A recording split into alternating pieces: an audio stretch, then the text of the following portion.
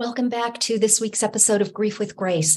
This episode, I'm recording it over the weekend, but it'll be released on Tuesday, January 31st. So we've already come to the end of the first month of 2023. And I don't know about you, but that leaves me kind of shaking my head a little bit.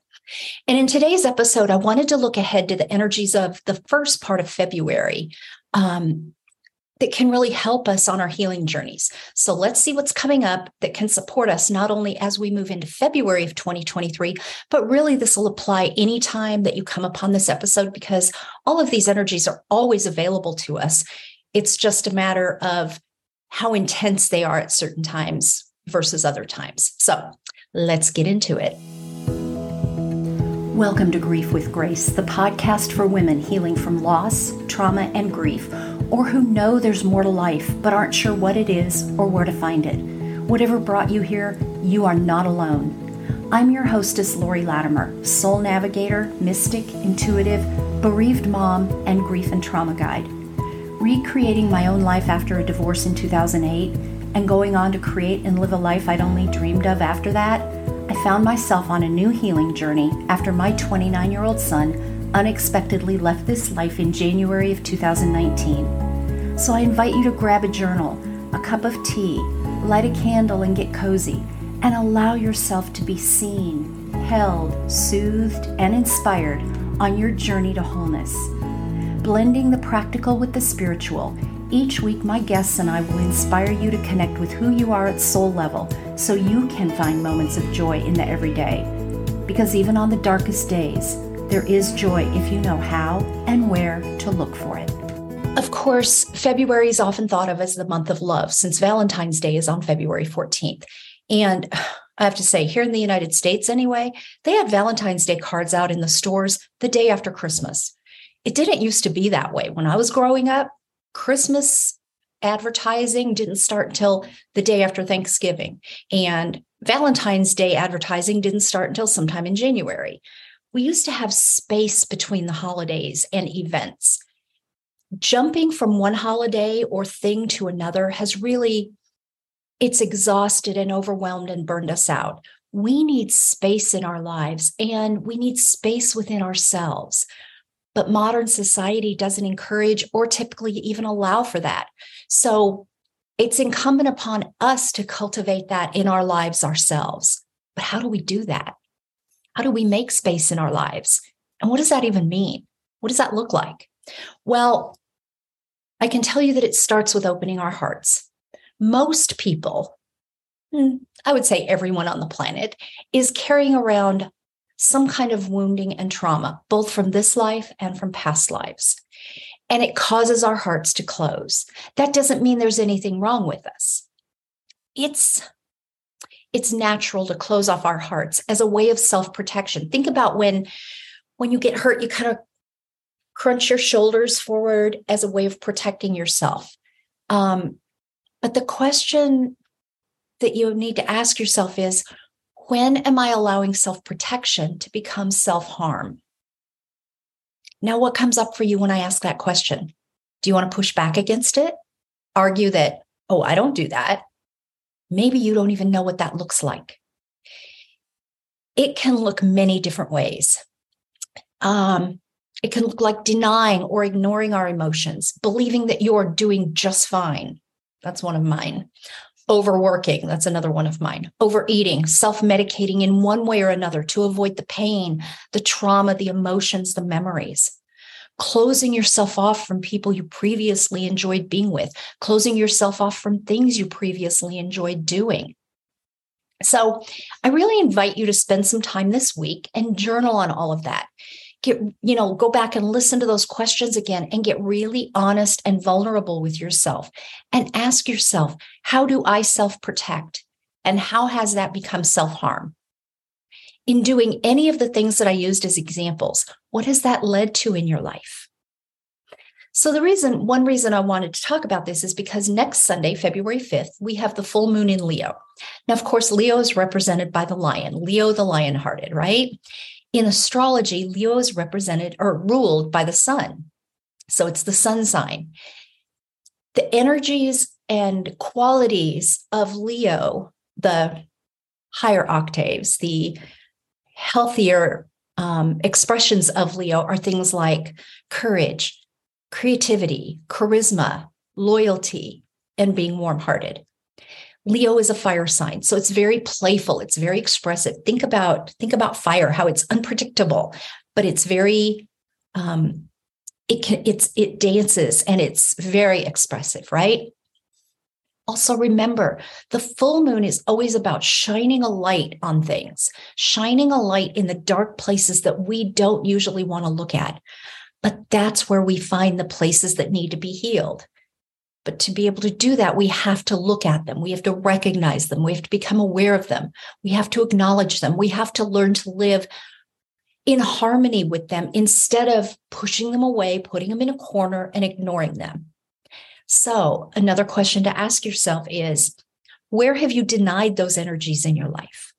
Those energies that I just talked about with Leo, the higher expressions of them. What areas of life are lacking things like courage and playfulness and warm-heartedness? Now, with everything, there's a higher expression and a lower expression. So one Leo trait that can often be looked at as a lower expression, but it's actually perfect for this conversation and necessary. It's being self-centered. Now, when I say that, I don't mean being self-centered in an egoic, the heck with everybody and everything else kind of way. I mean self-centered in a self-loving, self-compassionate way. Okay? Now, as you do this reflection and releasing over the next week, watch out for some of the lower level energies of Leo, things like being controlling or domineering, dramatic. Leo loves to be dramatic. A lot of people in the entertainment industry are Leo suns, okay? Being too much in your ego, sort of believing that you're right and everyone else is wrong. And this isn't just true of people with Leo suns. It's also true of people with a lot of placements in Leo or some really critical placements in Leo. And those are just some of the ways that Leo can behave when it's in its lower expression. But the beauty of the full moon in Leo is that the sun is shining on the moon and Leo loves to be seen. So embrace that. Let yourself shine and then be playful and curious and big-hearted, both toward yourself and others. Compassion is such a big piece of this with Leo. Compassion toward yourself and compassion toward others. And then ask yourself, where can you bring more joy into your life? Now, there's something else that I just thought of that I want to remember to talk about with this full moon. The moon will be at a square with the planet Uranus. Now, I'm not going to explain what that means, except to say that a square between planets, or the moon and the sun are not considered planets per se, they're considered luminaries, but any of the cosmic bodies. A square creates conflict or tension between those two opposing cosmic bodies, okay? Uranus is the planet of awakening, and the awakening usually comes through chaos and instability and things like that. It can be volatile. Volatile is a good word to explain or describe the awakening that Uranus brings to our lives. So this full moon might shine a light on what is no longer stable in your life and is ready to be released. So if things start to bubble up that feel uncomfortable and are just kind of dramatic and volatile and chaotic, look at that and see if it's guiding you towards something in your life, something, someone, a relationship, anything, a belief that is ready to be released from your life. But here's the biggest question I want you to ask yourself. Since this full moon is in Leo, and Leo at its highest expression is about the heart, how can you love yourself more? How can you show yourself more self-love? February is the month of love, including self-love. So what can you do to be more loving toward yourself? I want to keep this episode a little bit shorter because it's packed full of really good insights and questions that I want you to really reflect on, really journal on, spend some quiet time. Let Leo, the full moon in Leo, shine its light on these things and let them bubble up to the surface. We're in the energies of the full moon. The full moon happens on Sunday. So, from about Thursday of this week through Tuesday, Wednesday of next week, a couple days before, a couple days after. But I would love for you to share on social media or by email what comes up for you in your journaling around the questions that I offered in this episode. They're very deep. They're very powerful questions. I will be asking myself these questions. And especially that last question about how can you love yourself more?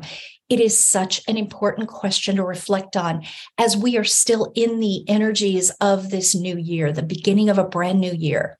How can you be more loving toward yourself throughout the rest of 2023? If you can build on each month, what that does is when you can be more loving toward yourself, it opens up your capacity to be more loving toward other people. And usually we tend to put other people before ourselves.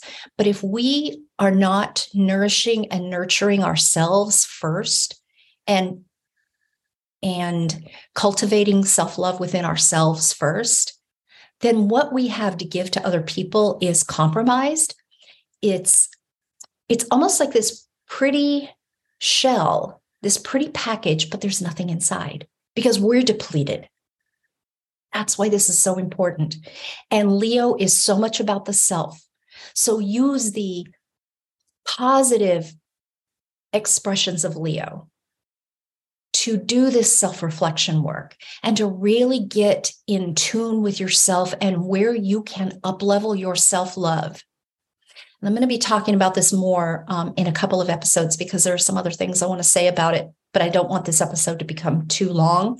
So I'll leave it at that. I think that's all I have for you this week. So as always, until next time, I am sending you so much love, light, beauty, and grace. Thank you for joining me for this episode of Grief with Grace. Please be sure to like our Grief with Grace podcast Facebook page and find me on Instagram at Lori_Latimer. Don't forget to subscribe on Apple Podcasts, Google Play, Spotify, iHeartRadio, or wherever you listen to podcasts so that you receive a reminder when new episodes are uploaded. And please leave a rating and review so I can continue to bring you new content and new interviews each week. If you find this podcast valuable, and I really hope you do, please be sure to share it with a woman who could use some inspiration in her life and on her journey. Until next time, I invite you to find a moment of joy today and every day.